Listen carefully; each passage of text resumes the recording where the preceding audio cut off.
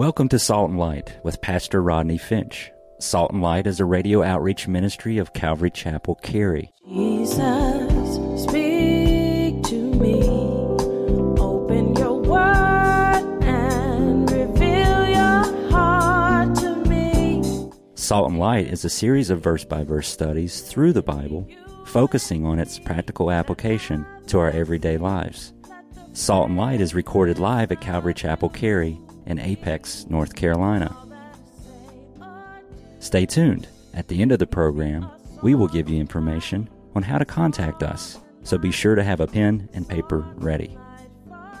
Today, Pastor Rodney will be teaching from the book of Galatians, chapter 4. So grab your Bibles and follow along. Now with today's teaching, here's Pastor Rodney. If you do the math, you would find 173,880 days from the decree to go out and rebuild Jerusalem, the Messiah was going to come. And Zechariah said, he's going to be riding a donkey. He's coming into Jerusalem. Anyone. That's why no one will stand before Christ with an excuse. That's why. Because anyone standing there should have said, this is interesting. I think we'll call this Palm Sunday from now on. And wow, this guy comes riding in Jerusalem on a donkey. Let's see, 173,880 days since the decree went out. Oh my God, that guy on the donkey, that's the Messiah. We better believe in him. This is fascinating. God does not leave you to guess. He knows you're not that smart. I'm just trying to help you build up your self-esteem. I'm the opposite of Dr. Phil. I'm going to tear you down. Dr. Phil will tell you how nice you are. I'm going to tell you how bad you are. And so they should have known. The world was in a spiritual mess. Spiritual chaos was prophesied. Psalms 118, verse 24. It reads this. You love this verse. This is the day that the Lord has what? Made. And we will be glad, we'll rejoice in it. And then it goes on to say, save now. Save now. Blessed is he who comes in the name of the Lord. And that is exactly what they said when Jesus came riding into Jerusalem on the donkey 173,880 days after the decree went out to build. They began to say, Hosanna, Hosanna, save now, blessed is he who comes in the name of the Lord. All of these things were prophesied. So when Jesus showed up, it was at just the right time. Did I make my point? It was just at the right time. It was in the fullness of time when the world was in need of it. And it was an exact fulfillment of Old Testament prophecy. And why did he do it? Verse 5, look at it. Let me see the tops of your heads. Look at it. He tells us why he did it. To redeem those who were under the what? Law, that we might receive the what? Adoption of sons. Now listen, give me your attention. Doctrine. There's so many people, they don't like doctrine. People don't like doctrine. Some people say, why do we even need doctrine? We don't need doctrine. Can't we all just get along? We don't need doctrine, all the blood and doctrine of justification and sanctification and glorification and redemption and the resurrection. Doctrine, schmoctrine. Sorry. That's what they say. We don't need doctrine. Yes, we need doctrine. We must have doctrine. Don't you realize that our faith is built on doctrine? There are certain things that we believe as believers that are unalterable, that we cannot change, that we don't have the liberty to fudge and to mess with. And here we come to another doctrine of Scripture. It's called the doctrine of adoption. We find that woven all throughout Scripture, talked about all in the Bible. A doctrine is explained in all of the Bible. Adoption is explained in 2 Corinthians chapter 6, verse 18, if you're taking notes. Adoption is the result of God's promise, Romans chapter 9. Adoption is by faith. Galatians 3, verse 26, 27. We looked at that last week. Doctrine is of God's grace. We find that in Ezekiel 16, 3, 6. Adoption is through Christ. We find that in 1 John chapter 1, verse 12. Also, we just read it, Galatians 4, 4. It's through Christ. In adoption, we receive a new name. Acts 15, 17. Adoption, it entitles us to an inheritance. Galatians 3, 29. Adoption, listen, was God's plan all along. Ephesians chapter 1, verse 5 and verse 11. Now, this word adoption, if you're taking notes, it literally means a person takes a child into his family that is not his own with the purpose of giving him or her all the privileges of his own natural children. Let me say that again. Adoption means a person takes a child into his family that is not his own with the purpose of giving him or her all the privileges of his own natural child. An adopted child is legally entitled to all the rights and all the privileges of a natural born child. You know, it reminds me of this story of this first grade teacher who was discussing a picture of a family with her class, and one of the children in the picture had different color hair than the rest of the family. So a little girl in the class said, well, maybe that was because the boy was adopted. I know all about adoption, she said, because I was adopted. Another little boy asked her, well, what does it mean that you're adopted? And the little girl said that you grew in your mommy's heart instead of her tummy. Isn't that true? You grew in her heart instead of her tummy. You were adopted. We grew in God's heart, not in his tummy. Say amen if you knew that. All right, no. Raise your hand and say amen if you knew that. Okay, good. We grew in his heart. Adoption. Very important that you understand that adoption is different than entering into the family of God.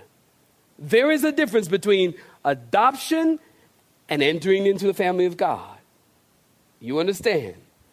Remember, Jesus told Nicodemus in John chapter 3, Jesus said, Nick, you must enter into the family of God by being born again. You must be born again. You see?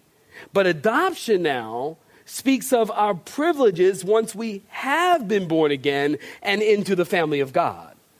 So the moment that you are born again, we are placed in an adopted state as heirs. And as heirs and sons and daughters of God, you have the privilege of sonship. So Paul's point is this: our position as adopted sons or daughters of God is a position of privilege, and it's a position of power. Adoption and being born again is different. First of all, you must be born again. You cannot say, I am adopted, but I am not born again. Do y'all understand that? These little things are important for your understanding. You can't say I'm adopted and not born again. You can say I am born again and therefore I am adopted. Are y'all with me? Just trying to teach you. You got to be born again. Once you're born again, then you enter the family of God and you are now adopted sons and daughters of God, which speaks of position and privilege and power, but it also speaks of intimacy. Notice in verse 6 in your Bibles, go ahead and look at it. Because you are sons, God has sent forth the Spirit of his Son into your hearts, crying, what, saints? Abba, Father. The word Abba means father. The word Abba means papa. The word Abba means daddy. The word Abba is the most intimate term that a Hebrew person can use in relationship to their father. Abba. Go to Israel today. Walk in the old city. Walk in the new city. You see little kids running behind their dads, and they're saying, Abba, Abba, Abba. Or little kids running behind their mom, Ima, Ima, Ima. Mommy, mommy. Daddy, daddy. It's a very intimate term. So when you're born again, you're adopted into the family of God, and now you have full and complete access to the Father, and you're adopted as heir, and now He is your Abba Father. And that word Abba speaks of relationship. See, we don't really get it in our culture because we're losing it when it comes to the family. Somebody say amen. Y'all know that's right. Oh, Dad. Oh, Mom. You're too old. We'll put you in assisted living. Oh, you need to be in a retirement home. I've got to go to work. Let's find a good one for you. We're losing that intimacy in the family. It's so sad. I told my kids, y'all put me in an assisted living retirement home. I bet you what? I'll find enough strength to kill you. I'm coming back. And if I die in there, I will come back to life. I'm telling you, I'm going to resurrect. I know that. Oh, you know what I'm talking about, sister?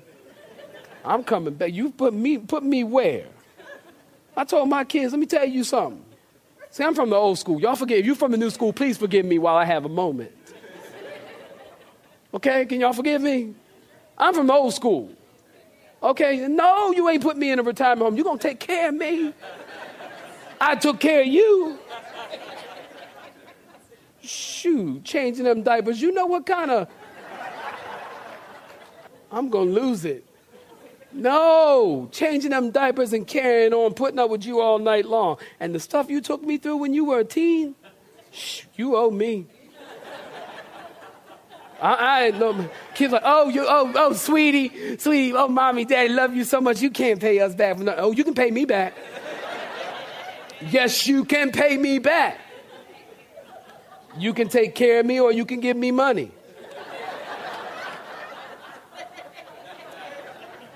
It seems like everybody over here is with me. Everyone over here is not. But it's okay. I'll talk to y'all. Okay. Okay. All right, let me give y'all one last try.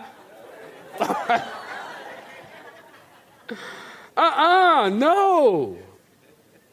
No, we're parents. We're adopted. We have intimacy and relationship. And I think that we need to continue with that in our culture. Kids, don't turn your back on your mother. I don't care if you don't think she's right. If she's your mother, she deserves it not to be right. If she ain't right, she ain't right. Then you just look at her and you just go, yes, Mom. In your head, you're thinking, you are so wrong. Because that's what I did with my mom. My mom be saying, you don't talk back to Gertrude. You might get knocked out.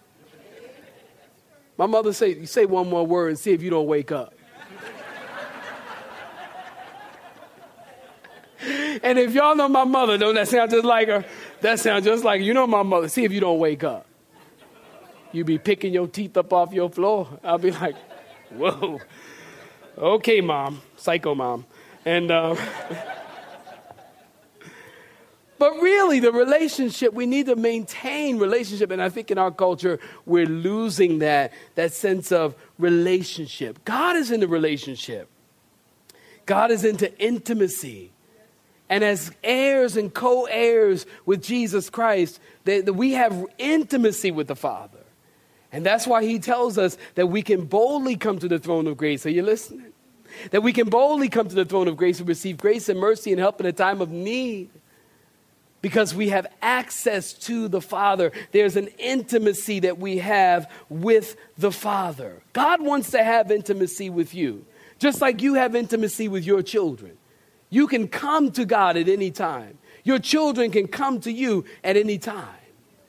And if you want to know how intimate a person is with God, if you want to know how intimate a person is with knowing God and their depth of intimacy, you know how you know that? How you gauge that? Listen to them pray.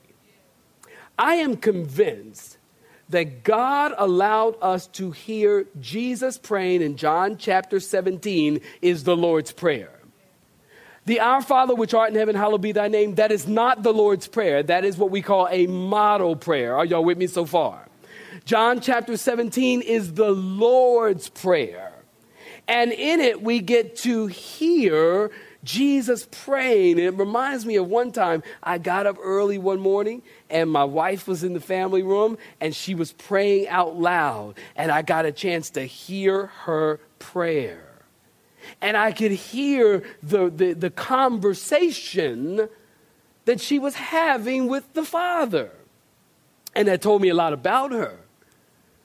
So when you hear someone praying, you can really tell how intimate they are. Are they praying like some people you pray and, some people pray and they say Father after every word. You ever meet somebody like that? And Father God, we ask you this. And Father God, we ask you that. And Father God, we ask you this. And Lord Jesus, we ask you that. And Father God, and Father God. And they keep saying Father God. What does that tell us? That they relate to God as a father. And Lord Jesus, we ask you this, and Lord Jesus that, and Lord Jesus in your name. And that tells us that they are relating to God as Lord. You can hear it.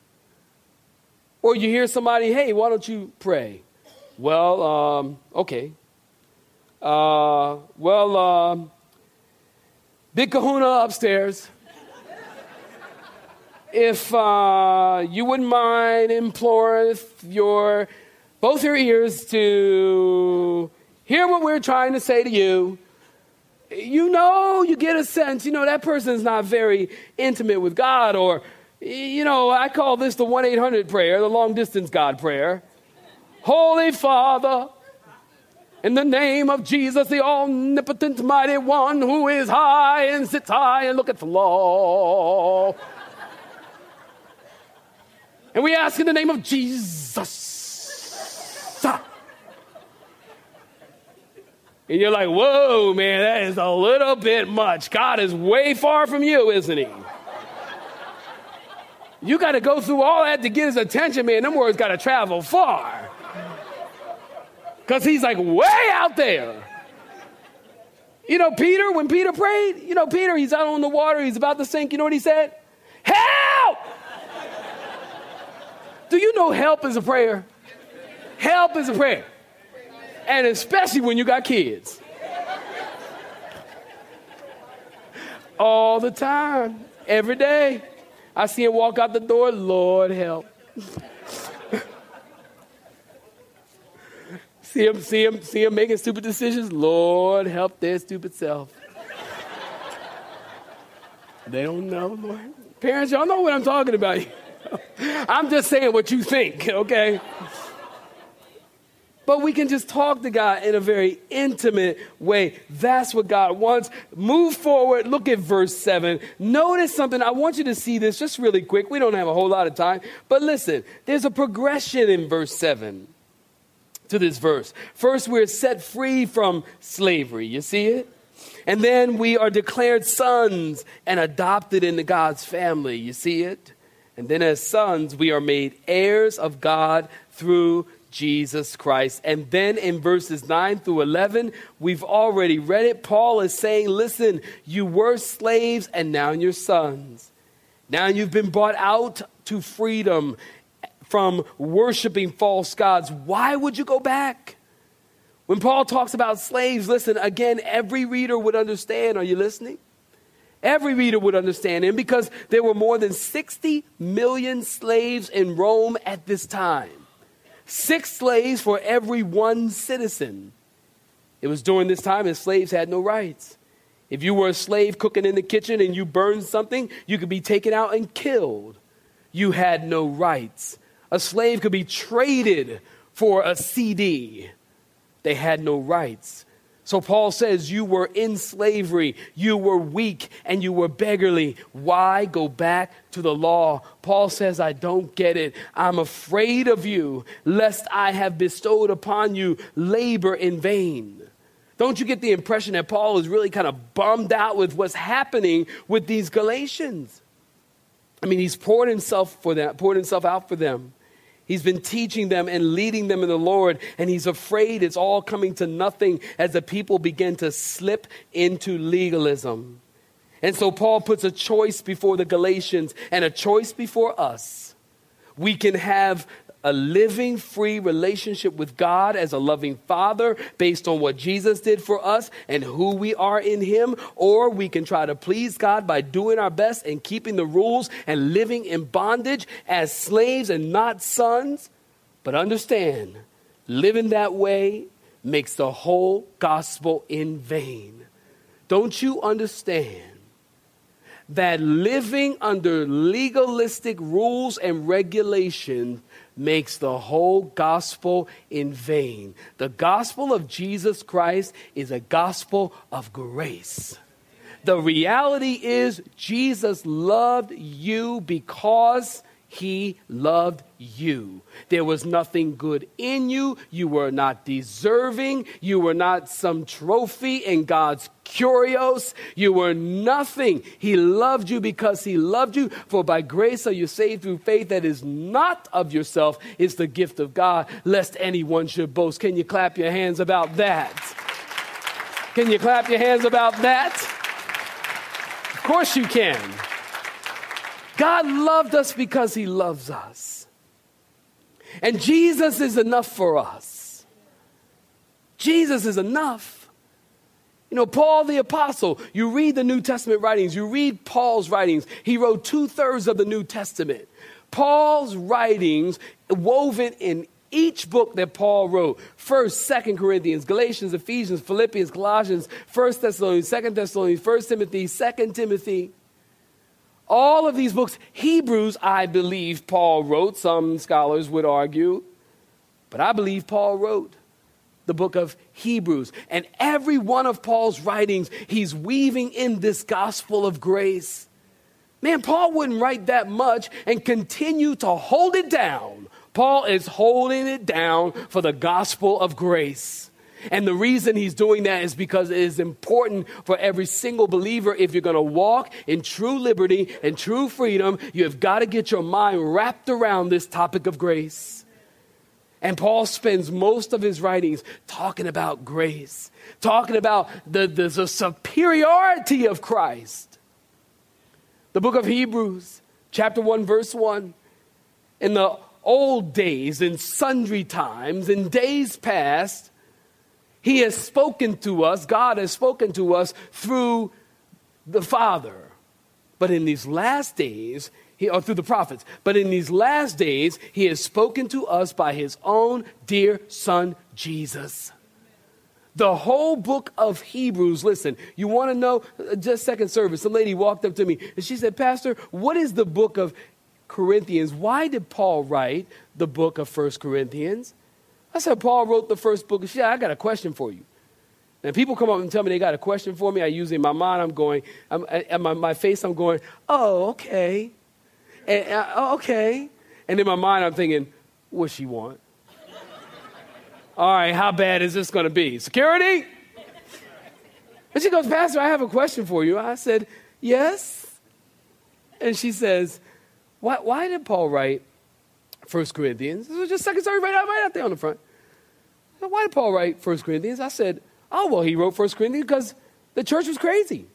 And it was a mess. I mean, you had a son sleeping with the father's wife and people coming to the table of the Lord just because they wanted to have lunch. They weren't coming like with the right attitude and with the right heart, and it was nuts, and people were swinging from the ceilings and dancing in the spirit and jumping over chairs, clucking like chickens, rolling like on the ground and barking like dogs. It was a nuts. It was good. Gifts of spirit were out of whack. It was chaos. I said, so Paul wrote the letter of 1 Corinthians because it was a corrective epistle. Oh, okay, I get it. Well, Paul wrote the book of Hebrews as a corrective epistle as well. A corrective epistle to correct the Jewish mind, to help them to understand that Christ is better. If you were to put a title over the book of Hebrews, what is the book about? Christ is better. Better than what? Better than Moses, better than Aaron, better than a Levitical system. He's better than and then the sacrifices of bulls and goats, because all of those things point to him. Christ is better. And for you, Hebrew believer, Christian believer, to go back under the law is grievous. And that's why the very strong statement in chapter 3, verse 1, you stupid Galatians. That's what it says in the Greek. Who has bewitched you that you should so soon be removed from grace? It doesn't make sense. Why would you? How could you? When he was so clearly, like that phrase has the idea of a billboard. Christ has been portrayed before you so big, like a billboard. How could you go back, even think about going back under the law? You have been listening to Salt and Light, a radio outreach ministry of Pastor Rodney Finch and Calvary Chapel, Cary, located in Apex, North Carolina. Join Pastor Rodney Monday through Friday at this same time. For information regarding service times, you can contact us at 1-800-293-0923. That's 1-800-293-0923.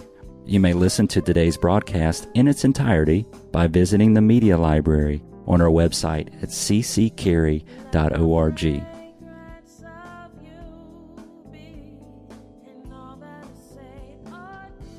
We would like to thank you for tuning in to Salt and Light and pray that you have been blessed. Until next time, may you be salt and light. Let me be a salt.